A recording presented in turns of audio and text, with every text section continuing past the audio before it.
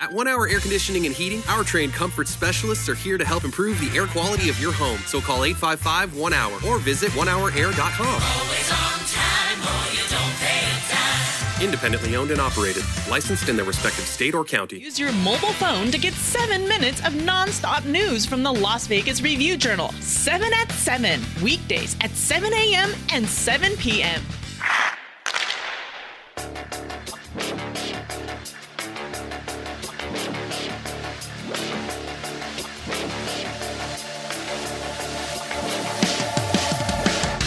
What is up, hockey fans? This is the Golden Edge Podcast, the podcast where the Las Vegas Review-Journal talks about hockey and, of course, the NHL's trade deadline. I am Ben Goetz, one of your Review-Journal Golden Knights beat writers. Join with me, as always, on the other line is my colleague, Dave Shane. Dave, how's it going, man? Good. We got a couple days off here, catch our breath a little bit and gear up for the home stretch. So yeah, doing good. This should be a fun one. I'm eager to chat about what we have in store. Yeah, me too. It's a weird time because we're recording this on Tuesday, March 23rd, because the Golden Knights have a weird, and this is not normally weird, but it is weird this year, 2-day break between games. It's crazy. It's their last 2-day break between games the entire rest of the regular season. So it's a little bit nice for us to take a little bit of a breather. And, of course, imagine if we're feeling this way, the players are probably feeling it 10 times as much. But, that gives us a chance to catch our breath and talk about some interesting topics that will be kind of spinning in our heads the rest of the year, including kind of some NHL trade deadline stuff, because that is coming up on the 12th. Dave talked to Knights general manager Kelly McCrimmon last week about that, and so we'll kind of hear his thoughts and react to them. But before we discuss that and a bunch of other topics, I want to remind everyone that the Golden Edge Podcast is sponsored by 1 Hour Air Conditioning and Heating. We really appreciate their support as always. We are also presented by Blue Wire. And of course, if you guys could check out all our written work at reviewjournal.com, that would be very much appreciated. As I said, Dave's got that story with his conversation with general manager Kelly McCrimmon up there. I just put up a big feature on defenseman Nick Hague and how, despite his size, he has worked on his skating to get to the point where he is a NHL regular. He had a nice assist last night on Keegan Colasar's first NHL goal. And as always, if you guys could rate, review, subscribe, whatever you do to podcasts, please do to this one. It would be very much appreciated. All right, so the Golden Knights have played 3 games since we last recorded one of these bad boys. We had 2 last week, including a special episode with Golden Knights center Cody Glass, if you guys want to check that out. They split a pair of games in Los Angeles against the Kings, and then they beat the Blues 5-1 last night. It's pretty interesting. The Knights continue to stroll merrily along through this schedule, but I think it's a little bit more exciting to talk about the fact that the trade deadline is less than 3 weeks away, and we kind of think that the market is going to start moving earlier than it normally does because there are obviously Canadian quarantine restrictions, so those teams north of the border might want to get moving a little bit quicker than everyone else, which means that that might force everyone that's kind of bidding on the same players that like teams like Toronto are bidding on are going to be forced to maybe make some decisions faster than they would normally like. We talked a couple weeks ago on this podcast, and you guys can certainly find it, about kind of our interesting feelings about the trade deadline, because we do feel like it's going to be more difficult to make deals this year because of, the flat cap, the expansion draft coming up because of those kind of quarantine or just like overall travel restrictions and COVID protocols that teams are going to follow. Since we had that, first conversation about 2 weeks ago, Dave, are you feeling anything differently about how kind of the trade deadline in general is going to go this year compared to previous years? Well, I think in general, are you talking about for the Knights or for the NHL overall? I was going to go for the NHL overall before we dive specifically into the Knights, but I think our thoughts on both were pretty similar in terms of not expecting a lot of fireworks. Yeah, I think the fireworks for sure. I would expect a lot of maybe smaller things, depth type moves. But like you laid out really well, there's a whole lot of different factors here that general managers have never had to deal with in terms of, like you said, planning out something like, a quarantine. I mean, if you're trading with a Canadian team, you have to factor in 2 weeks of not having that player. And how does that affect you and the team and developing the chemistry and integrating them, into a group? How do you go about approaching that? Does it even affect or, make you more hesitant to pull off a deal or make a deal? So there's a lot of just different considerations, I think, for all of the general managers going around the NHL, as a whole. And then, like we'll talk about here, I think, with the Golden Knights and Kelly McCrimmon's, I guess, how their approach and their view, even that's different than how it's been in the past, especially around here, I think. No, totally. So let's get into the Knights situation specifically a little bit more, because in the past, they certainly haven't been shy about making moves. Of course, the inaugural season, they got Tomas Tatar and Ryan Reeves. The second season, they traded for this guy named Mark Stone. Ever heard of him? Last year, they traded for Chandler Stevenson well before the trade deadline, but around the February area, they added Alec Martinez, and then on the actual deadline day, they got Robin Lehner and Nick Cousins. This year might be a little bit different, and a big reason why is the team's salary cap situation is a lot different than it has been in years past. Currently, the Knights have Alex Pietrangelo on long-term injured reserve, so that gives them a little bit of cap wiggle room. But basically, if you're not expecting him to be on LTIR the rest of the year, which as of this moment, we have no reason to believe that that's the Knights' plan for him, then you really don't have a lot of cap flexibility. If you go to the website capfriendly.com, which if you're into this stuff, great resource, the Knights have approximately $141,000 of salary cap space at the trade deadline as of right now, when the NHL's minimum salary is $700,000. That doesn't give you a whole lot of anything to do something with. And, if you go through and, Cap Friendly has really nice tools that you can use to kind of play some scenarios out, there's basically no way that the Knights can add an NHL salary without giving up kind of a full-sized NHL contract off their current roster.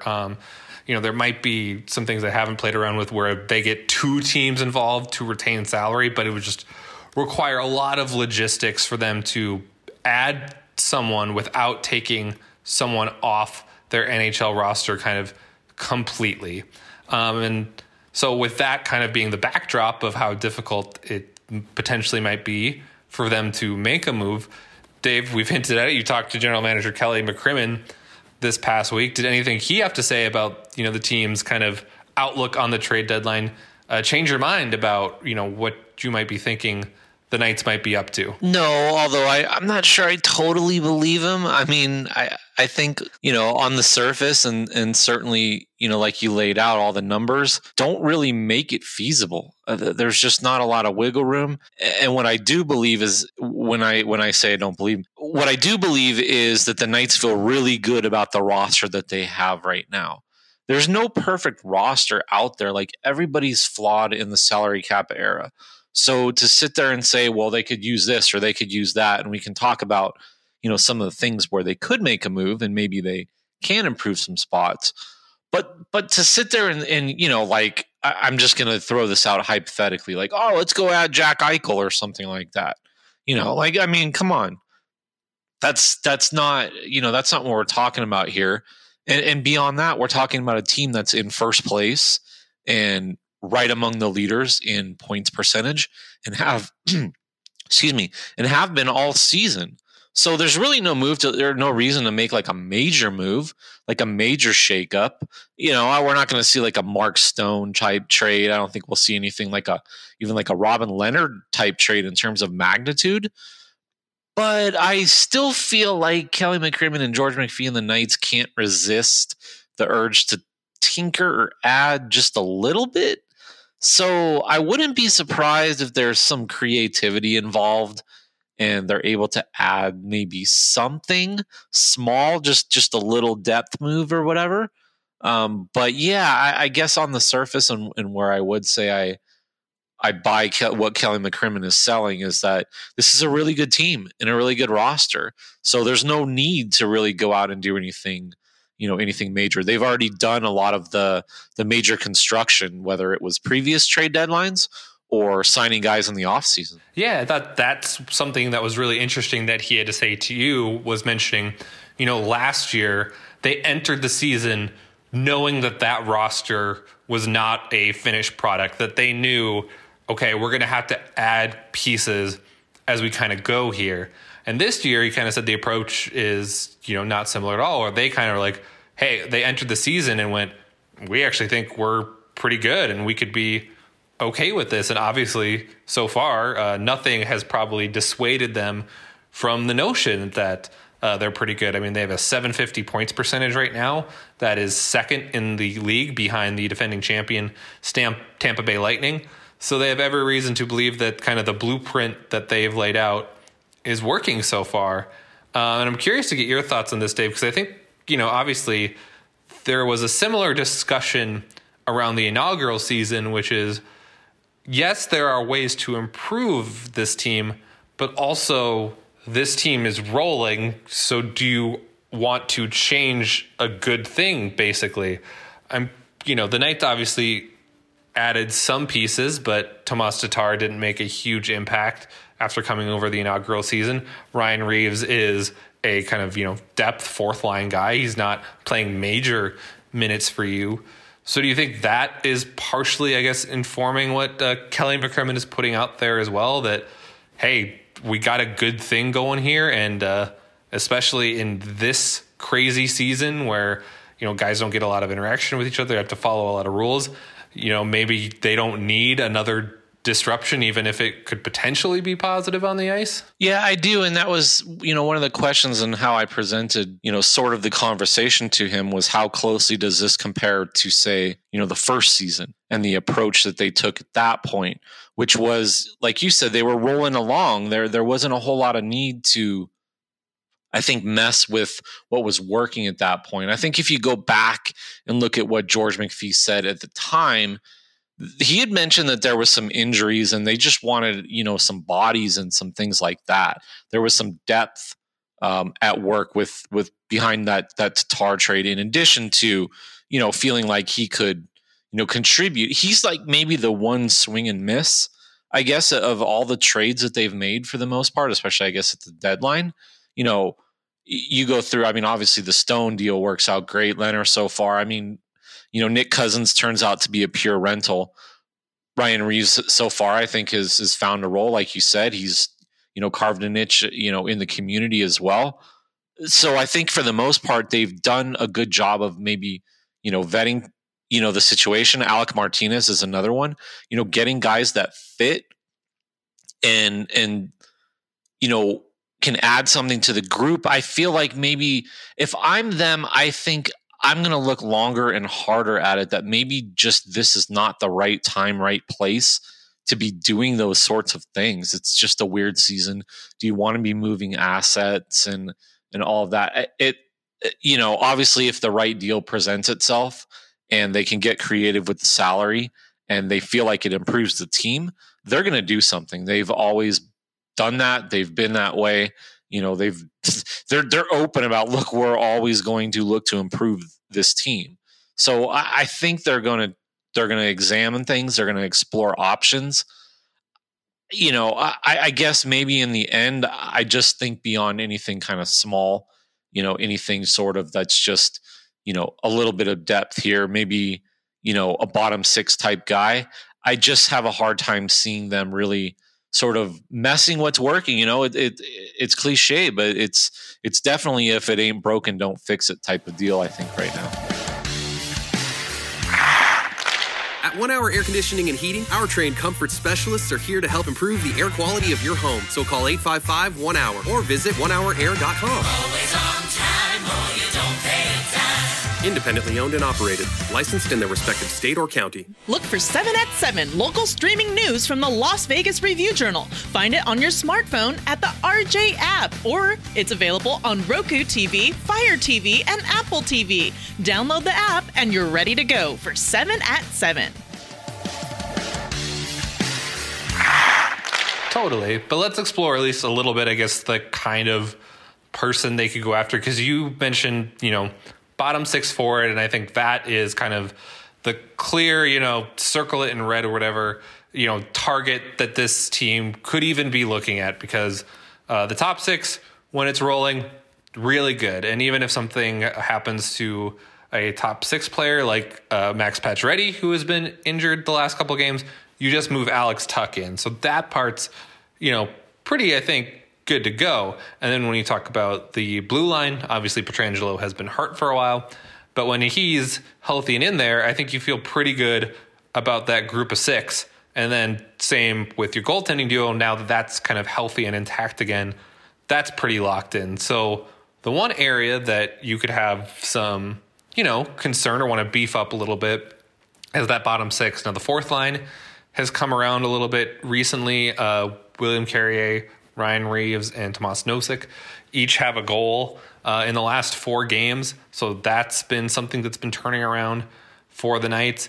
But I still think the third line, especially when you don't have Tuch on it, is one that struggled to produce at times throughout a lot of this season. We've seen Cody Glass come out of the lineup 2 times in the past, I think it's like about 3-ish weeks. So that's clearly a sign that they're not totally happy with what they're getting from him. Nicholas Waugh does a lot of really good things on the forecheck well, but he's not kind of finishing and producing offensively. So I think there's definite room to improve there. The tricky part, of course, is what you kind of hinted at, Dave, is like, are you willing to move assets for it? Not just in terms of, draft picks and stuff, because the Knights do have plenty of draft capital coming down the pike, especially for a team that is, kind of quote unquote a contender. The fact that they have 2 second-round picks in this upcoming draft, including one that should be a pretty high second because it's from the New Jersey Devils, is certainly an asset. But they're going to have to move money off the books, and that means, if you add a bottom 6 forward, you might have to, put Cody Glass on the taxi squad the rest of the year because of salary cap constraints. It might require giving up, say a Nosek because he's an expiring contract, even though he started to come around. I think that makes the calculus a lot harder because not only are you going to have to give up, contracts or draft picks to get this done, there's just an opportunity cost wrapped up in all of that as well. Yeah, there is. And I think maybe that's, if I'm looking at this, how do I approach everything? And those are considerations. I mean, even something as far as like, okay, the 2021 draft, which we now hear is, pretty much going to go off as expected. That's a draft that a lot of the scouts have had minimal viewings on prospects. I don't know that they've gotten the best feel for what's going on in terms of that class. Maybe you're more willing to move draft picks from that particular draft as an asset to acquire somebody because you just don't feel as good about, your grasp on the prospects. Maybe you're looking for something like 2022 picks or, whatever it might be. I'm going to throw actually something else out here, and I'm kind of scanning the WHL schedule, and I popped up the Winnipeg Ice, and it looks like they go through April 27th is the last scheduled game in the Regina, Saskatchewan bubble. And I don't know what's going to happen with the postseason and all that sort of stuff. I bring this up because we're talking about trade deadline acquisitions and who can they get and all these sorts of things.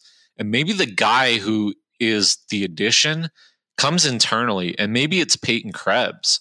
Maybe once he's done, maybe he's close enough and he's ready that you can drop him into the mix. And maybe he's somebody that injects some life into the third line. Obviously, they got a long look at him in the bubble. He had some success at the AHL level with the Silver Knights when he was allowed to play down there. I think it was 5 points in 4 games. So certainly he wasn't overwhelmed with his first taste of professional hockey. I don't know if that means that he's NHL ready right now. But, all of these things that we're looking at in different solutions, and, maybe it's somebody from the Silver Knights, maybe it's Jack Dugan. Maybe he gets a call up and gets a look, and they solve that internally instead of having to go out and add somebody.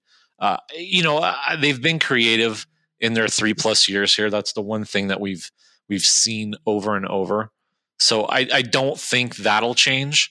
I think their hands are tied by obviously the situation, the salary cap, everything that we've talked about here previously, on the podcast. But I think if we're going to look at this in terms of the defense, I think I would feel good about their depth. Dylan Coghlan has shown he can play. They had to work in Nick Holden as almost a 7th defenseman, and I think if he's a depth guy, you probably feel pretty okay about where you're at. And they're based on what Pete DeBoer said on Alex Pietrangelo, where he doesn't expect it to be like a long-term thing. I think you can expect that he would come back at some point this season.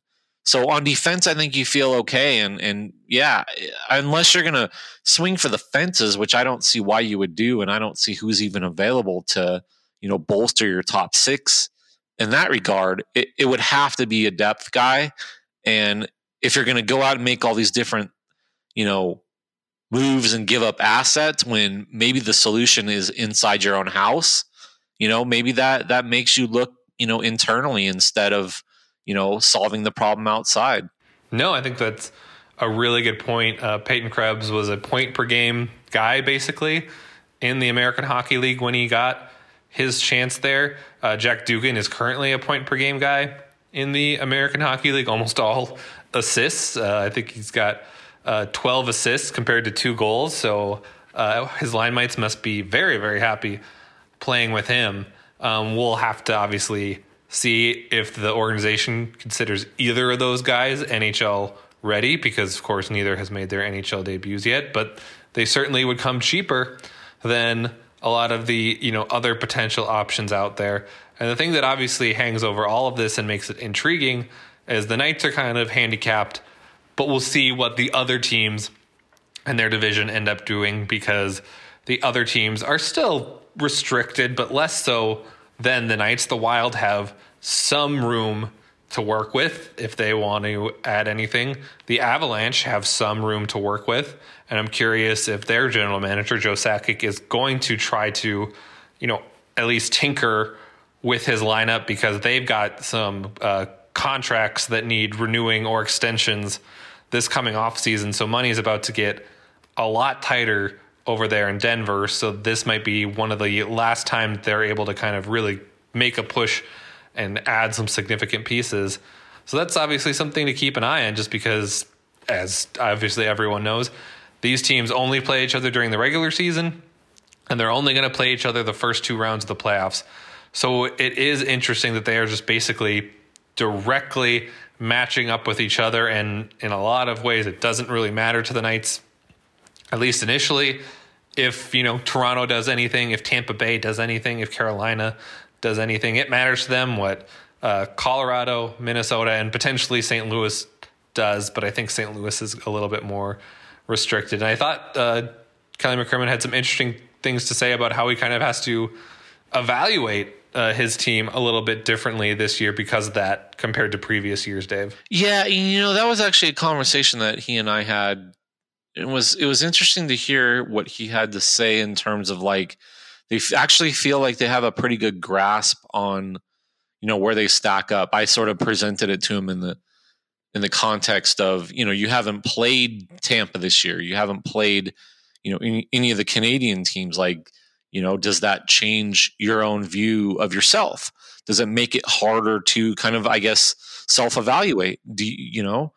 Obviously they're really good. Obviously there's some teams in their division that provide a test, but can you get a grasp on where you are without knowing how you stack up against the rest of the league? And he actually kind of turned it around on me a little bit and, felt like they had, a pretty good idea of where they stacked up with some of the other teams and, just from history and, scouting a little bit, that sort of thing. But yeah, I do think, again, this is all, as they go into these next few weeks, these are all of the things that they have never really had to assess and look at, the quarantine and, like we're just talking about how does it affect the fact that they haven't played any of these other teams from 3 divisions, and how are they going to stack up? So there's a lot for them to be talking about with their, the scouting department and the whole front office as they approach this. I mean, it's fascinating. I would love to be a fly on the wall. I would love to hear these conversations versus, like the ones in years past.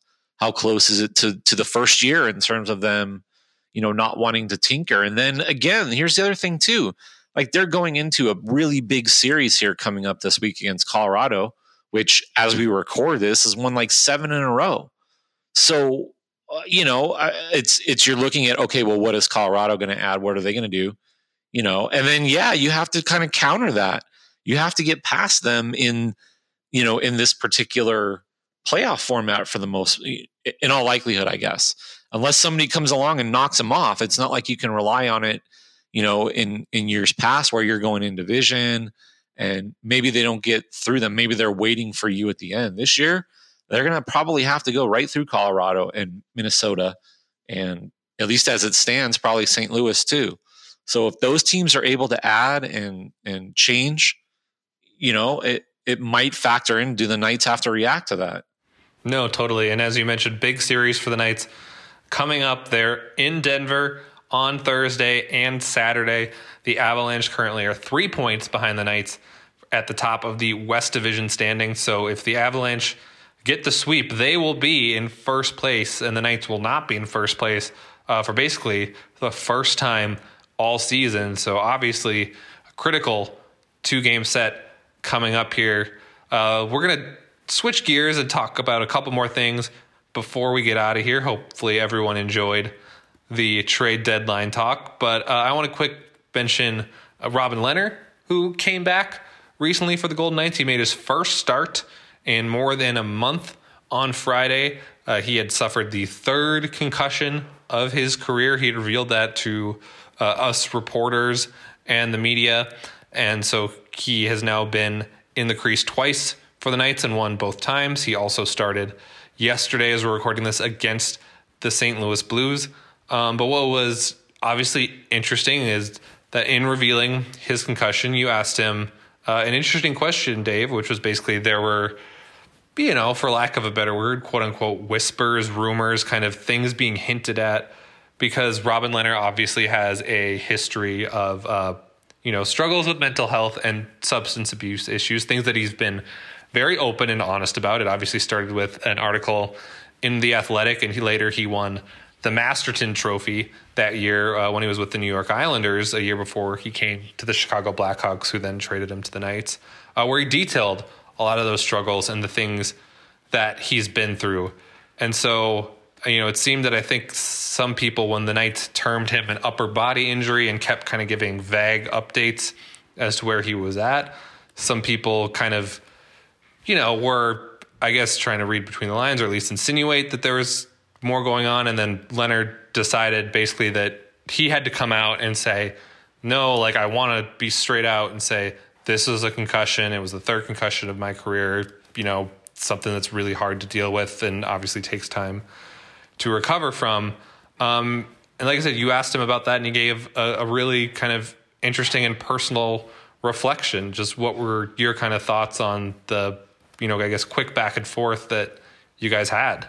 Well, I think on the one hand, and I guess maybe I should say that what the impetus or the context or the reason that I asked the question and the way that I phrased it was to give him a chance to address it, because I felt like he needed the opportunity to speak about it. And I'll say this on a personal level, to be a reporter for a month plus, to hear this stuff going on, to have people come up to me and insinuate all of that, ask me what's going on, ask if I know anything, hey, when there's smoke, there's fire, all of that sort of stuff.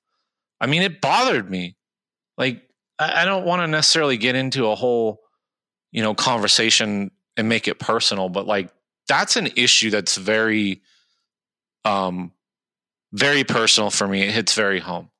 It's something that I deal with, and so to basically watch and to see all this and to literally hear other reporters go on podcasts and, their shows and do things and dance around it the way that they did and sort of insinuate something was going on, but feel like they couldn't be responsible and say it and they didn't actually have anything to back it up. Like, it's just reckless and it's ridiculous and it's unfair to Robin Lehner. And we all heard it. Everybody knew. I'm sorry. Every single reporter, everybody that was listening to that conversation or whatever, knew that there were rumors going on about that. And the only reason that Robin Lehner went out there and spoke and did the media availability the way that he did was to clear up those rumors. So from my standpoint, if that was what was going on and it was pretty obvious to me, then he needed a chance to address it. And I'm glad that he did. And I'm glad that his 2-minute, I'll call it speech or rant because he used that word, even though I don't like that. I'm glad it got out there and it spread as far as it did and as many people saw it because they need to see it. And people need to understand that, part of this too is the vagueness of the injury stuff. And that's a whole different discussion. And I'm not going to get into like the, whataboutism and start passing the blame and, put it on the Knights and all of that. Unfortunately, they stick with labels like upper body injury and they don't come right out and say, hey, he has a concussion. I wish they would have in this case. I wish maybe they made an exception. I wish they would have looked at what happened the first year with Marc-Andre Fleury and they came out and they said that he had a concussion. And that was pretty much it. And until we saw him kind of at practice a little bit, sort of out there, it was sort of out of sight, out of mind, and everybody knew what he was dealing with and nobody bothered him. And I guess maybe in a way, with the benefit of hindsight, maybe the Knights could have handled this all better. And, maybe next time they do, I don't know. But I'm glad Robin Lehner felt, that he had to say something. I just think it's unfortunate that the circumstances led him to do that. That it was that he did not get the benefit of the doubt in this situation. And people questioned whether he was hurt. And I don't think there's any other player on this roster or hardly in the NHL at all that if he went, on the sidelines for what the team said was an upper body injury and the coach alluded to symptoms and every single time the players talked about it, they mentioned an injury. They never slipped and said anything about it. They all mentioned injury, even when they weren't unfiltered. So there was no reason to doubt this, and yet there still was. So, from a personal standpoint, yeah, it upset me. And I understand Robin Lehner's frustration with it. And I'm glad if it was me asking it or if it was somebody else asking it, I'm glad that he was able to put it out there and clear himself. I just think it's unfortunate, and I hope we get better and the league gets better to a point where we don't ever have to go through this. Yeah, that's something that Lehner mentioned in his comments of just like, hey, there's still such a stigma about all this stuff. And, he feels that there's progress moving in the right direction. But obviously, I think there's still a way to go. If you want to check out Robin Lehner's full thoughts and comments, they're on Dave's Twitter feed at David Shane LVRJ. He posted the full video clip of Lehner saying all that stuff. As we mentioned, since then, he started 2 games, looked pretty good. In both of them, got the win. In both of them, he's lowered his goals against average significantly than what it was before the injury. And we'll see what happens moving forward here. The Knights have both their goaltenders healthy for the first time in a long while. Dave, do you expect, I guess, from here on out just to get them both up to get, I guess, Robin Lehner up to speed and then Marc-Andre Fleury on the opposite side, slow him down a little bit, give him some rest? Do we expect them to go back to kind of the 50-50 rotation here for a bit? Yeah, maybe not even a bit. I think they'll go back to it as long as they can do it, as long as they're both playing well. I think Pete DeBoer pretty much jumped right into it. I had a weird thought, and it was just just me kind of throwing darts more than anything. It wasn't like anything that I'd heard or known, but I was wondering if Robin Lehner would get the Sunday game in LA. And maybe you give him back-to-back for that. Just try to like let him work back into game shape through a game because they don't have practices. And then you give Marc-Andre Fleury like, the Monday game against St. Louis, and then you can rest him. Maybe you come back with Leonard against Colorado the first day. Obviously they didn't do it, but either way this week, with a couple days off, and then, Leonard played Monday. So we would expect Marc-Andre Fleury to play the first game, in Colorado. But I think as long as they're both playing well, as long as they're healthy, this is what sets up. I mean, they're going to have a lot of games coming up here. I mean, I think looking ahead, it was like 17 or something like that in April. It's jam-packed here for the rest of the month after this 2-day break. So, if we buy what they're selling, that they're going to need 2 goalies, this is the time to do it. So as long as Robin Leonard's playing well, we know Marc-Andre Fleury's playing well. I think they both have earned the time, and I think Pete DeBoer will, continue to alternate. Yeah, that is definitely for sure. I mean, I think we've mentioned it on a lot of podcasts, maybe every single podcast, but this schedule is just insane. And it's insane for a lot of teams too, not just the Knights. I think basically Colorado and Minnesota have an equal number of games played right now. So no one necessarily has a, quote unquote advantage, but it's a lot of hockey for all these teams. So far the Knights have handled it really well. We'll see how they continue to do so moving forward. But that's going to do it for this edition of the Golden Edge podcast. Thanks so much, everyone, for listening. As a reminder, we are sponsored by 1 Hour Air Conditioning and Heating. We are presented by Blue Wire. Make sure to check out all our written work at reviewjournal.com. We also have a new bi-weekly newsletter coming out. I think it's bi-weekly or twice weekly, whatever it is. I will be writing it on Tuesdays. Dave will be writing it on Fridays. There's a story up on our website if you guys want to learn how to subscribe. It'll basically contain a bunch of links to the highlights of our written content, as well as a lot of other really cool and exclusive features. So hopefully that's an easier way for you guys to engage with us. And of course, if you guys could rate, review, subscribe, whatever you do to podcasts, please do to this one. We would very much appreciate it. I'm Ben Goetz. That's Dave Shane. We are the Golden Edge Podcast, and we'll talk to you guys again real soon.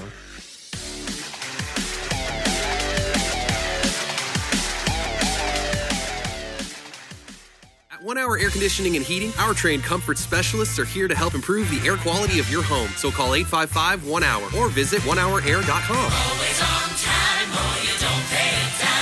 Independently owned and operated. Licensed in their respective state or county. Please check out our new 7 at 7 newscast weekdays at 7 a.m. and 7 p.m. Get every bit of local news you need in 7 minutes from the Las Vegas Review Journal.